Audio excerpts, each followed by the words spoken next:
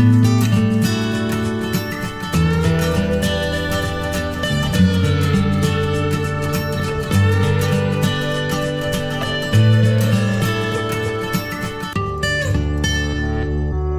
right, Kyle. Kyle's my younger brother from another mother and father.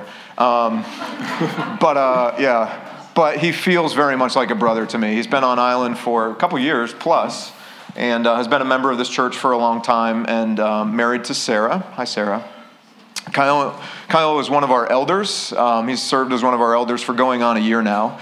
And actually, he and Sarah just launched a new missional community that meets in their home in the Washington Heights area of Kadena. So if you're not already connected to a missional community, I think you would be deeply encouraged by a relationship with Sarah and Kyle and the other people in their MC.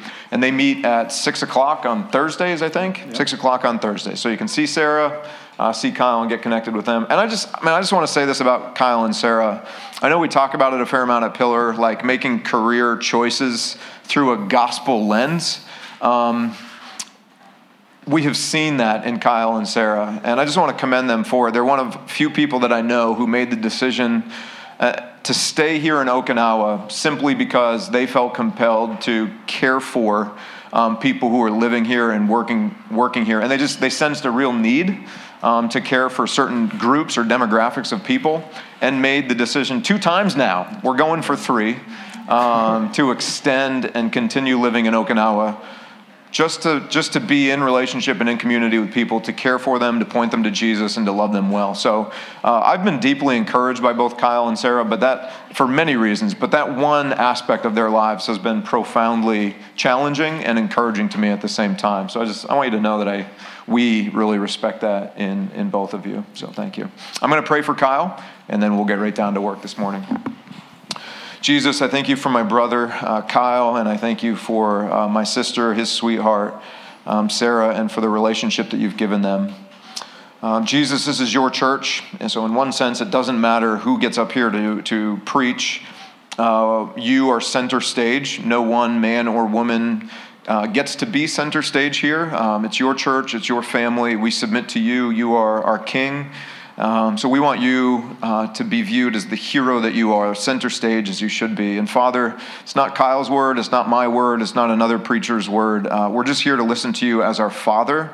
We want to submit ourselves to your voice, and we want our lives to conform to your voice, your pattern that we all bear as image bearers.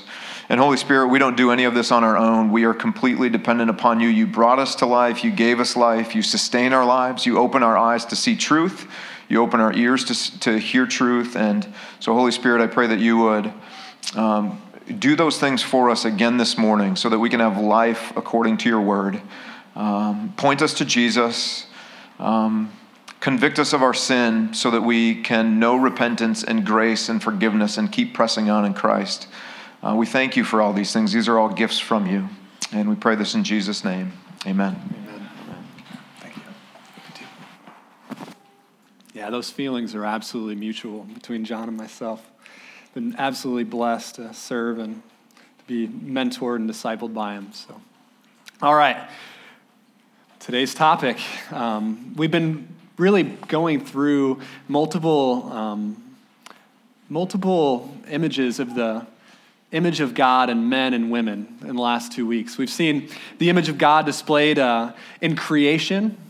When God created Adam and Eve, he created them distinct, man and woman, both displaying the image of God uniquely and both completely sufficient. They were not in need of one another to display that image. Both were completely created in the image of God, and that image was really good.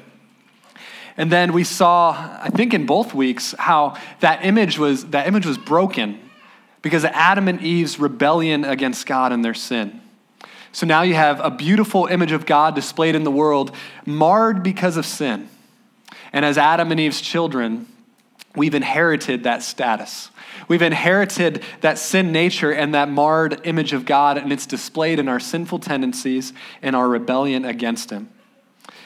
And how we've inherited this broken image ultimately plays out in our lives daily in the ways that we've sinned against God and against one another. And we're in need in need of a Savior to restore us. And so we've looked at Jesus as he's come as the perfect imprint of God, the perfect image, and he lived on our behalf. He died on the cross for our sins. He was raised to new life, and through him we're reconciled to God, and now we are being restored into a new image, the image of Jesus. Paul in Romans 8, he stated that for those God foreknew, he predestined to be conformed to the image of his Son. Meaning that before the creation of the world, God knew and he planned and he predestined for his people to bear the image of Christ. And if you are in Christ today, that image is being created in you because you have been restored in relationship to your Father. And so in two instances, for men and women, we've been looking at this, specifically in marriage. 2 weeks ago for men, we stated that men, the restored image of God is displayed in you when you gladly and sacrificially use your words, your presence, and your strength for the good of your family and the good of others. And then last week, we looked at the restored image among women in marriage. That women, the restored image is displayed in you when in submission to the only perfect God-man, Jesus, you partner with and submit to an imperfect man, your husband, using your words, presence, and strength for your family's good and the good of others.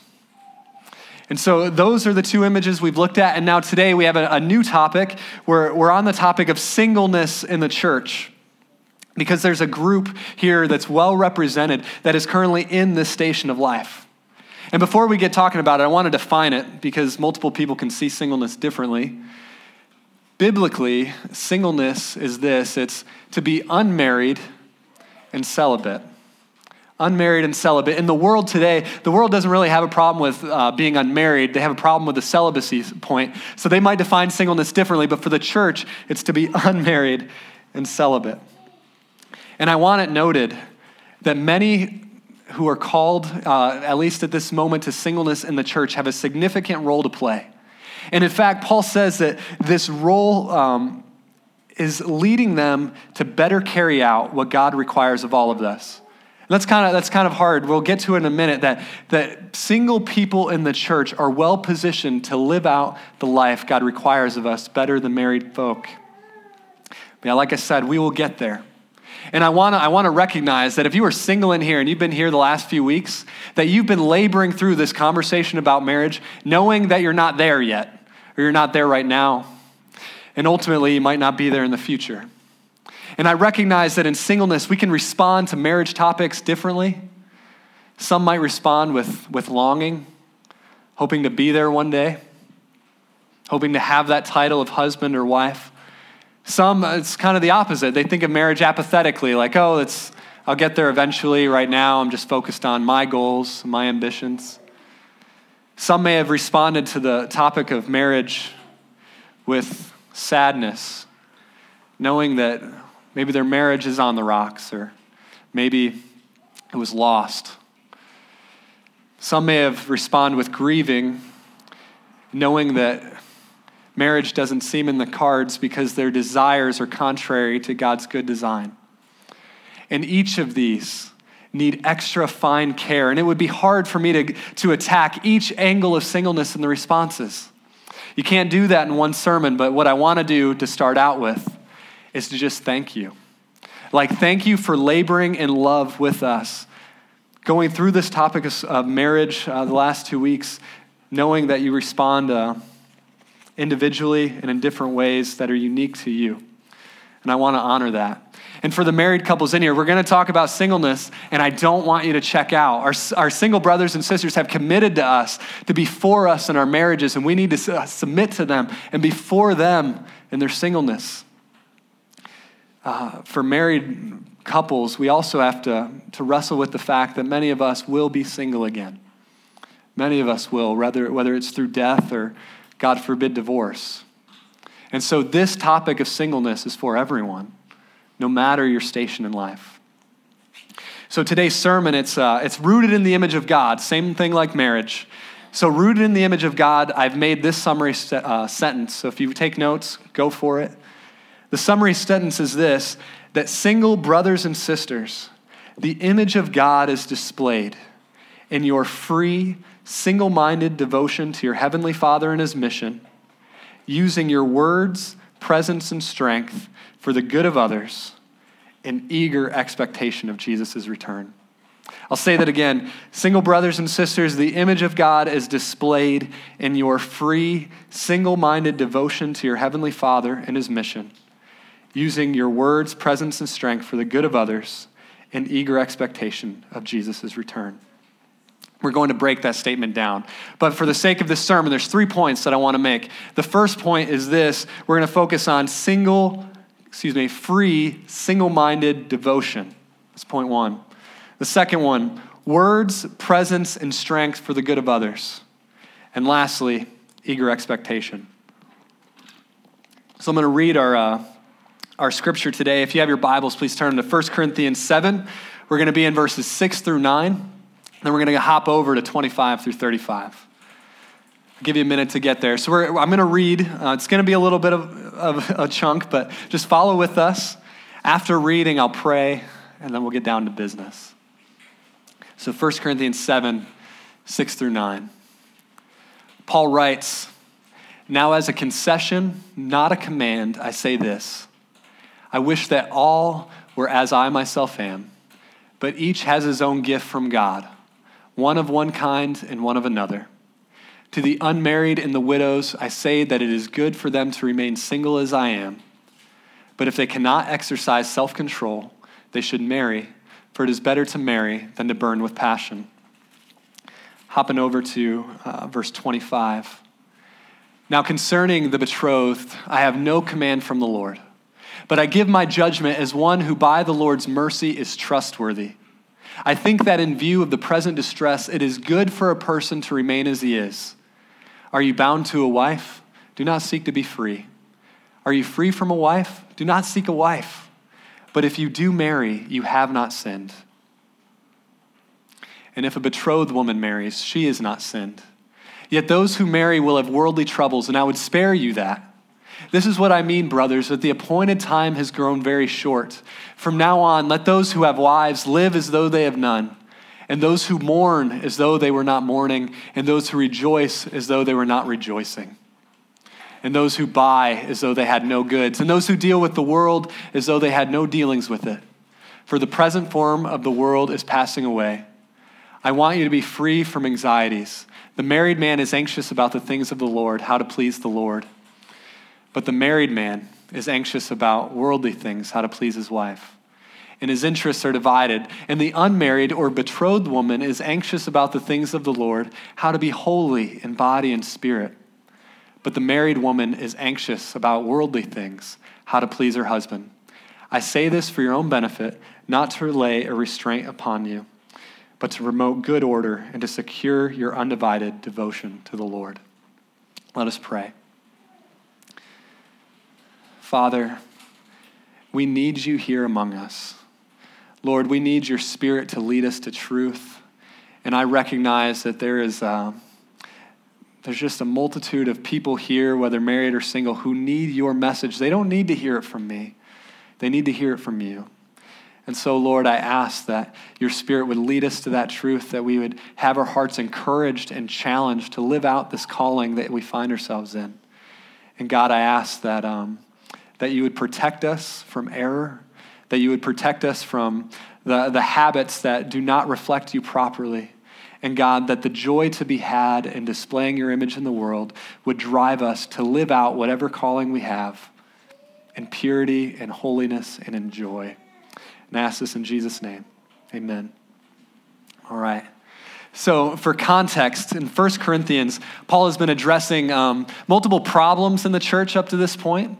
He's focused in on divisions in the church and corrected them. He's focused in on lawsuits among believers and how we're to approach that topic. And then he even talks about things like promiscuity and prostitution, even within the church. And Paul has done this the whole time with a loving gospel clarity that is accompanied by firmness. Paul knows that he needs to be tender, for he's a tender-hearted pastor. Paul was a single man who enjoyed free, single-minded devotion to God, serving the family of God in the ministry Paul called him to, or God called Paul to. Paul knew that the family of believers was called to holiness and purity. And what God's family ultimately does is it displays an image in the world. So Jesus, he came, he restored us to the Father. He's restored and restoring the image of God in us. And ultimately, how we live as the family of God on mission together tells the world a story about God. And Paul would have us do that correctly. And he's tender. He knows the things that we are going through. He's not unfamiliar. Whether you are married and single, as we discuss singleness, we need to understand that the Holy Spirit is speaking through the Apostle Paul. He's speaking through him. He's using Paul and his familiarity with singleness and his familiarity with serving couples, and he's doing so to call us to something greater, to call us to something higher. If you are single today, you are in good company with the Apostle Paul as a single man, or if you're a single woman, it's still singleness. And you're also in good company with Jesus, our King, who himself lived as a single man. And both of them demonstrated a free, single-minded devotion to God, and both of them would encourage us in that, in the same way that Paul's going to encourage the Corinthians. So my first point, free, single-minded devotion to God. Looking at verse 6, Paul says this, he says, "Now as a concession, not a command, I wish that all were as I myself am, but each has his own gift from God, one of one kind, one of another." Paul recognizes that if you are married, it's a gift. It's a good gift. And he also recognizes that if you're single, it's a gift. Might even be said a better one. I must state that despite feelings one way or the other, our feelings do not determine the state of our calling, or at least our calling for the moment. Think of that, like if you were a married man or a married woman in marriage and you had desires for singleness, does that negate your responsibility to the calling and the gift God has given you? Does that mean that God got it wrong or you were suppressing a gift of singleness? No. It means that you have the gift of marriage. And if you are single, it's the same thing. It might be just for the time being. But if you find yourself single today, it is a gift that is not determined by our feelings, but rather by where we find ourselves. Paul knew what singleness was like. Paul knew how to encourage singles, and the first thing he does to encourage them is to say, it's a gift. It is a gift. Our feelings do not declare the gift God has given us, rather the state we find ourselves in. And if you are single today and you have desires that conflict with your gift, it's okay. It can be temporary. It can be exchanged. And if you get married, it's a good thing. You can trade it in tomorrow. What is a gift today may be exchanged tomorrow without any burden of sin or loss. And in fact, you're free to do as you wish. But here's the thing about gifts. Here's the thing about gifts for Paul when he discusses them in all of his texts. Gifts are given to people not primarily for themselves. Gifts are given to people for the good of others. Gifts are given to people for the good of others, relying on God's grace to be sufficient for us, no matter the calling in life, married or single, so that we can use our gifts and use our words and presence and strength on behalf of others. Singleness and marriage might be lifelong. It might not be. But I need to ask, are we free to devote ourselves entirely to God, using the gift of the season on behalf of others? On behalf of others. It can be okay to desire the other gift, but in your current station, are you using the gift? Whether you're single, maybe you have extra time, or maybe you have more of a capacity than married couples. Are you capitalizing on the gift and the benefits thereof for the good of others? Our stations in life are gifts, where in free devotion to our Father, we give ourselves on behalf of others, which is his mission, married or single, disciples making disciples. And that's true whether you're married or single. In verses 8 and 9, he says, "To the unmarried and the widows I say that it is good for them to remain single as I am. But if they cannot exercise self-control, they should marry. For it is better to marry than to burn with passion." Now, the audience in verse 8 doesn't seem clear on the surface. Paul says, to the unmarried and to the widows. Now, when you break that word unmarried out, it's masculine plural in the Greek, so it's speaking directly to men, to the unmarried. And it's speaking to widows, which would be formerly married women whose husbands had passed away. So unmarried men and widows. And what scholars have done is they've determined that Paul is addressing here people specifically who had been formerly married and now find themselves not, meaning men or women who had lost a husband or a wife to death. Paul's saying it is good for them to remain single as I am. But if they cannot exercise self-control, they should marry. Here's the connection. If one has the opportunity to be married, a good, God-honoring opportunity to be married, and if they are unable to conform to a sexual ethic of celibacy, then let them be married. For it is better to do so than to burn with passion.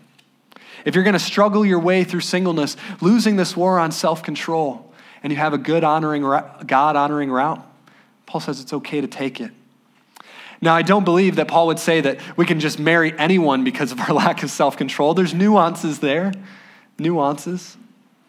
But I think the heart of Paul's teaching is that people who previously experienced marriage and ignited that flame at one time and now find themselves single through a biblically grounded separation, whether death or a justified divorce, that these people should not suffer through the issues of self-control trying to lead a single life, but rather they should have a good, God-honoring marriage, and it's okay.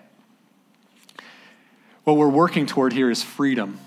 Freedom to live in the state we are in, whether we really enjoy the gift or not. Just freedom to devote ourselves entirely single-mindedly to God, whether married or single. And so if you are single and you find yourself in a similar circumstance, having a God-honoring path to marriage and yet suffering through issues of self-control in your singleness, it's okay to get married. Because the opposite is to burn with passion, leading to a double-mindedness, something Paul is eager to keep us from. Paul shows us that what singleness affords you is a pursuit, a free, single-minded pursuit of the things of God. That's what he wants for us. And so if we skip over to verses 32 through 35, we see this played out in this scripture text. It says, Paul writes them, I want you to be free from anxieties. The unmarried man is anxious about the things of the Lord, how to please the Lord. But the married man is anxious about worldly things, how to please his wife, and his interests are divided. And the unmarried or betrothed woman is anxious about the things of the Lord, how to be holy in body and spirit. But the married woman is anxious about worldly things, how to please her husband. I say this for your benefit, not to lay a restraint upon you, but to promote good order and to secure your undivided devotion to the Lord. When it comes to singleness, with the help of the Spirit, you are free to set your attention upon and devote your strength entirely to the things of God. Now, ultimately, everyone, whether married or single, is called to that. Everyone is called to that. But Paul highlights that in marriage, our interests often get divided. Priorities become blurry. It's hard to balance things. They often get out of place. In my marriage, my wife is not a hindrance to my relationship and pursuit of God and his mission. But my desire to please her might be. For a woman, if your husband he's not ultimately leading you away from being single-mindedly devoted to God, but your desire to please him might be. For the single, Paul commends singleness as a way to secure your undivided devotion to the Lord. For such devotion displays God's image, for it correctly placed before all other devotions, single-minded devotion to God. He would have us be as unhindered as possible in that regard, knowing that for the married, it's much more difficult. So for the single, in this season, in this gift, the image of God is displayed in your free, single-minded devotion to God and his mission. Going on to point two. Point two is this: words, presence, and strength for the good of others. Words, presence, and strength for the good of others. Now, because each of us, whether married or single, is a man or a woman, we all display the image of God, all of us. So this goes back to God's good design. God himself speaks words that bring life and also can bring death. God himself has a presence that restores and gives comfort to his people, yet brings dread to his enemies. God himself has a strength that is unfathomable and is always working for beauty, justice, and goodness. And so when God created people, he created them in his image to have roles like prophet, speaking words and presence, or a role like a priest, and a role of strength like a king. We've seen this in the text in Adam, who used his words, his presence, and his strength before the fall for the good of others and the good of creation. And we saw that in the Old Testament, if you read it, in the roles of prophet, priest, and king, who are to use their gifts and their calling for the good of others, but because of sin, often use that for themselves. So whether you are married or single here today, both men and women are called in that same image to use their words, their presence, and their strength for the good of others. For the good of others. For singles, no less than married individuals, you are called to use these for the good of others and the good of creation, maximizing on the capacity that God has given you, displaying properly the image of God. Naturally, you do have an extra capacity for service. While many of us are tied up with marital affairs, our single brothers and sisters are uniquely qualified to serve in the areas that married people just can't. I think of a single member who can flex their schedule at the last minute to meet with an ailing member who needs their words of encouragement. Many of us who are married can't flex the time at the last minute like that, but maybe a single brother or sister can. I think of Sam Alberry, a pastor and also a single man, who tells a story in his book, The 7 Myths of Singleness, about this couple that he was close to. This couple, they ultimately they experienced a trauma in their life when their child committed suicide. And Sam Alberry says his singleness uniquely gifted him the opportunity to drop everything he had, to go and be with them and live with them for the first few days as they just navigated that trauma and shock. The presence, or the gift of his presence, was able to minister to them, and Sam Alberry credits that to his singleness. I can also think of strength, people who maximized and capitalized on their strength. Guys like John Stott, a single man, pastor, theologian, who used his singleness to just labor on behalf of the church. Many of you might not have heard of him, but I promise you that his influence on evangelical Christianity today knows no bounds. I think of C.S. Lewis, a man who is single for the majority of his life, and a man who produced just tons of good works that still today, even though he's been dead for a while, are being used to shape and influence the lives of Christians. I think of another, a woman, Henrietta Mears. Has anyone ever heard of her? Had one in the first service. Henrietta Mears. She was a woman who lived in the early and mid 1900s, and a woman single who gave herself fully to the service of others. In fact, she uniquely was gifted in the area of Christian education for children in the local church. She developed Bible study programs and Sunday schools, and at one time in the 1930s or the 1940s, she had a Sunday school at Hollywood Presbyterian Church that had a total of 4,200 young children hearing the gospel every Sunday. Her capacity for service and her singleness uniquely qualified her to use her strengths for good. And she had a personal ministry to men and women. I can think of 3 off the top of my head. Bill Bright of Campus Crusade for Christ, Dawson Trotman of the Navigators. Both would credit Henrietta Mears for ministering to them uniquely in times of need. And I think of Billy Graham, who credits Henrietta Mears for convincing him of the inerrancy of Scripture before he became Billy Graham. Though she may have had no physical children in this life, many were happy to call her a spiritual mother. The fruit of her labors continues through ministries today, many generations later. So those were just a few examples of people in the Big C Church who have uniquely used their giftings or their gift of singleness on behalf of others. But we also have people in the local church, people in our context, living out the life of singleness, living out that gift and doing it faithfully. I told you I'd call on you. I thought of EJ Ayuman as she labors next door on behalf of our children.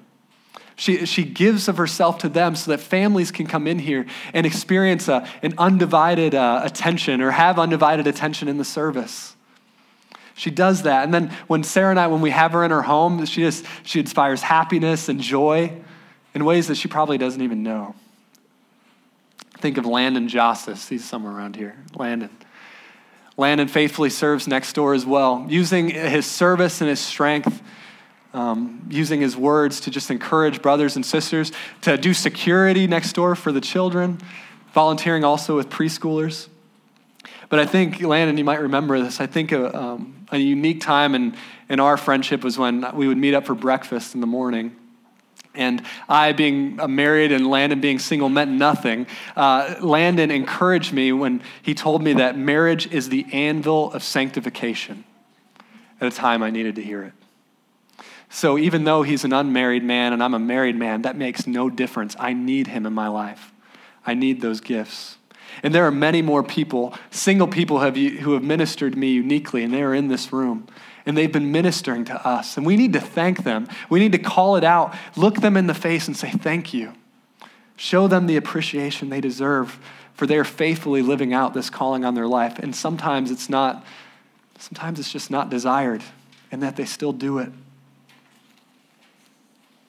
For the singles here, I want it to be known that singleness is not a waste of the image of God in you, but rather it's an opportunity to express that image through capitalizing on unique freedoms and seeking to give yourself for the sake of others, using our words, presence, and strength. Now notice, this call is no different for married couples. You are still called to the same things, but singles have a unique, necessary role to fill. For while married people may have a ministry that often revolves around their immediate family, singles are able to cast wider nets. They're able to dig deeper and serve in larger contexts, using their gift given for the good of others. Now going to point 3, eager expectation. Let's jump back into 1 Corinthians 7, 25 through 31. Eager expectation. Paul says, concerning the betrothed, I have no command from the Lord, but I give my judgment as one who by the Lord's mercy is trustworthy. I think that in view of the present distress, it is good for a person to remain as he is. Are you bound to a wife? Do not seek to be free. Are you free from a wife? Do not seek a wife. But if you do marry, you have not sinned. And if a betrothed woman marries, she has not sinned. Yet those who marry will have worldly troubles, and I would spare you of that. This is what I mean, brothers. The appointed time has grown very short. From now on, let those who have wives live as they have none. Those who mourn as though they were not mourning. Those who rejoice as though they were not rejoicing. And those who buy as though they had no goods. And those who deal with the world as though they had no dealings with it. For here it is, for the present form of the world is passing away. Passing away. So in verse 25, Paul's speaking to the betrothed and to single men. Specifically, he's giving judgment as an apostle, but not a command of the Lord. And this word betrothed, that might stir in your minds thoughts of engagement. But what it, in the meaning it's pointing to is a maiden or a never married woman, a virgin. So Paul says, concerning such women and you single men, in view of the present distress, it is good for you. It is good for you to remain as you are. He defines what he means by this. If you're married, don't seek to be free. If you're single, don't seek to be married. But then he dictates the freedom single individuals have. He says, if anyone marries, so if you marry, and if you're single and you go ahead and marry, guess what? You didn't sin. It's okay. But what's going on here? Paul is saying that his intention is to keep the single people from worldly troubles in the face of distress. But what is that distress? What is the worldly troubles he's talking about? Now, scholars they've concluded, or at least part of the grouping of them has concluded that this trouble or present distress is in regard to famine. That in the church at Corinth, they're wrestling through a famine in their time. They're wrestling through earthquakes that are happening and severe religious persecution. And so in light of that, it's not good to get married, because could you imagine getting married and raising a family when there's famine or severe religious persecution? That could be what Paul means. But I am convinced, along with some other scholars, that in light of verse 29 and 31, that the distress Paul is referencing is specifically the impending second coming of Christ and how individuals are to live in light of that fact. For the present form of the world is passing away. Jesus is getting closer, and for the marrieds, it's difficult to live in light of that. Hence the distress. It's difficult to live faithfully in marriage in light of the fact that Jesus is coming back, and we're going to show that in a moment. So if we want to know Paul's attitude in light of Jesus coming back, this is Paul's attitude. In 1 Corinthians 9, 27 through 30, Paul says this: "Do you not know that in a race all the runners run, but only one gets the prize? Run in such a way as to get the prize. Everyone who competes in the games goes into strict training. They do it to win a wreath or a crown that will not last. But we, as the church, we do it to win a crown that will last forever. Therefore, I do not box like one beating the air. I do not run aimlessly, but I discipline my body and keep it under control, lest after preaching to others, I myself should be disqualified." Paul commends to the church, both singles and married, a free, single-minded devotion to God and his mission, saying that he himself, Paul, disciplines himself in such a way that he will not be disqualified from receiving what he's aiming at. And it's what all of us should be aiming at, no matter our station, and it's this: the crown of life. A crown of life, living faithfully to God until Jesus' return. Paul says that all should be striving in the same way as he is, as he awaits that return. Paul knows that Jesus has promised to come soon, and therefore he wishes to save singles from worldly troubles that could derail them in their pursuit. Both marriage and singleness have worldly troubles, they do. And yet uniquely, Paul calls out the worldly troubles of marriage as being at issue with living free, single-minded devotion to God. Paul is saying that in light of the time of Jesus being very short, and this is controversial, isn't it? If you're married, live like you're not. If you're rejoicing, live as though you're not. If you're buying goods for yourself, live as though you have nothing. Dealing with business, live as though you don't have any dealings. That's what Paul commends to us. And it's shocking. And yes, he's using hyperbole. He is. But what Paul is getting at is this, is that the present world, the present way that the world works, the way that the world is formed is passing away, and something eternal and weighty is coming. Therefore, in preparations, Christians, single and married, need to be prioritizing their relationships, their possessions, and their business dealings according to Jesus' return. He could come any minute. He could come any minute. And while our marriage on earth is beautiful, and it's a beautiful depiction of Christ's marriage to the church, it is still limited. It's not eternal. It comes with worldly troubles that Paul would save us from. What I mean is this: there is a wedding we are looking forward to. There is a marriage banquet of the Lamb, the wedding of heaven and earth together again, God with his people, where the imperfect passes away and the perfect comes. And what Paul is saying is anticipate and live to see that perfect come. Paul says that where our heart and our mind and our hope should be aimed is in Jesus' return, first and foremost. Does that mean that if you're in an earthly marriage and you're struggling through worldly troubles that it's bad? No. But Paul knows that there's interference for married people. Most of us married people aren't thinking about the wedding to come. And here it is.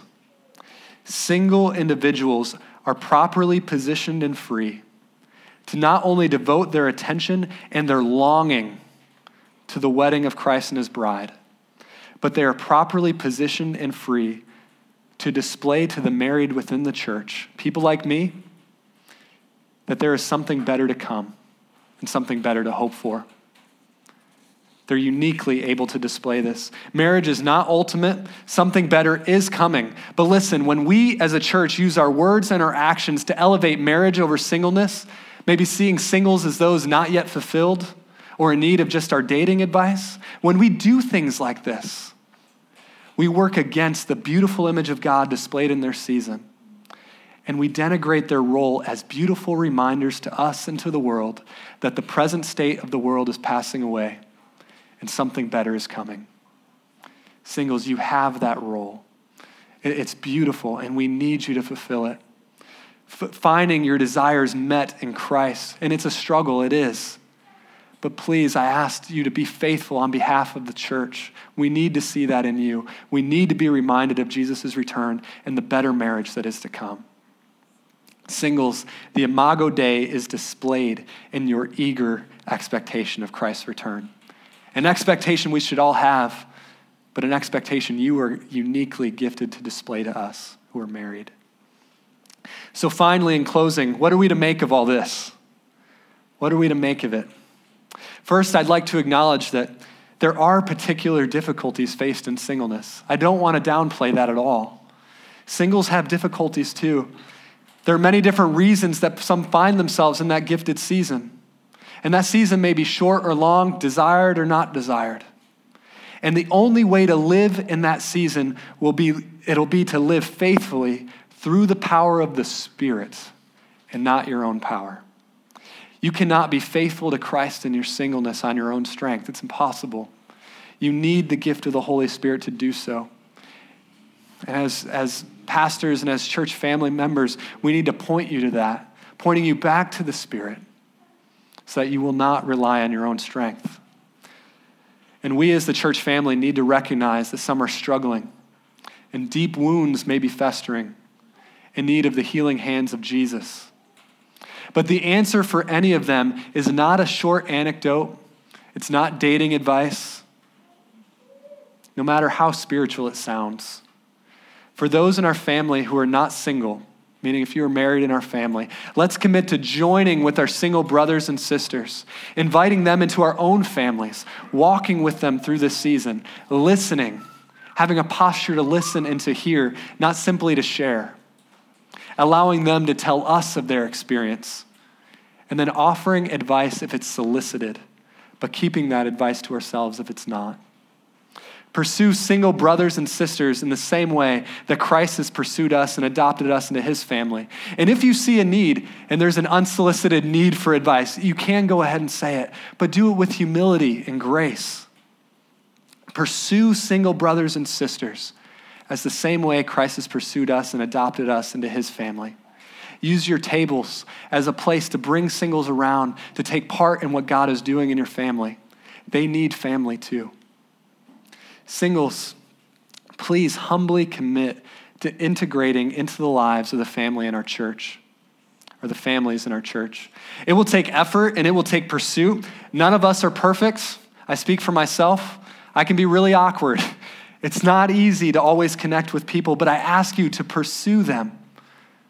We need to all have a posture of humility and grace toward one another, for that is what we have received from Christ. What we need to work against, though, is this tendency to segregate ourselves. Segregate ourselves where married couples hang out with married couples and make married missional communities, and singles hang out with singles and make single missional communities. We need to be integrated as a family because we need each other. That a single person is no less gifted to minister to a married couple. We need you. We need your unique gifts and your words. We need to be a part of an integrated family. We especially need singles for their unique giftings God has given them for the good of the church. And we need their reminder that what we're experiencing in our marriage, the good things and the bad, is temporary and something better is coming, namely Christ. And he's worth waiting for. Singles, you too display the image of God. You do. Completely and fully.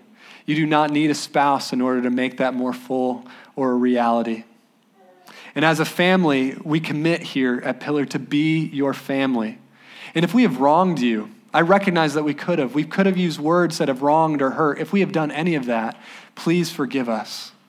Please. And please commit to helping us grow and understand how we can serve you better. We don't have all the answers, but we serve a God who does.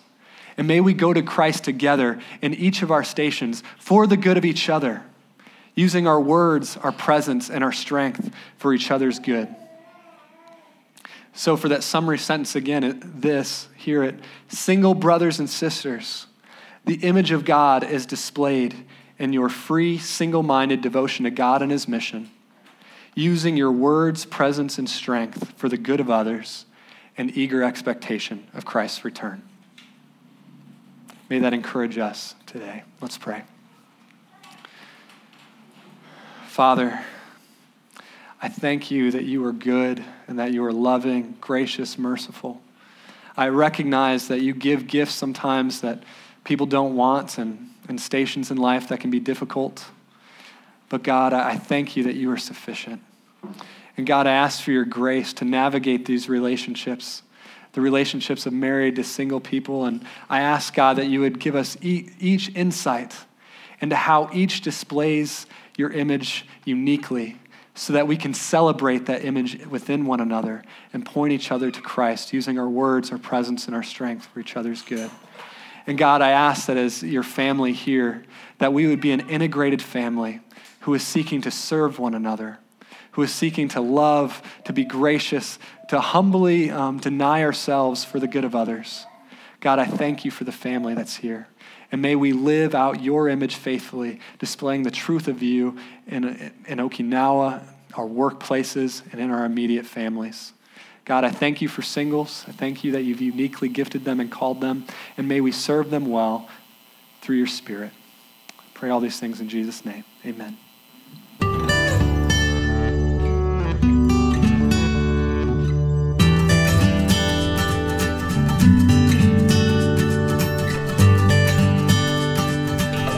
you.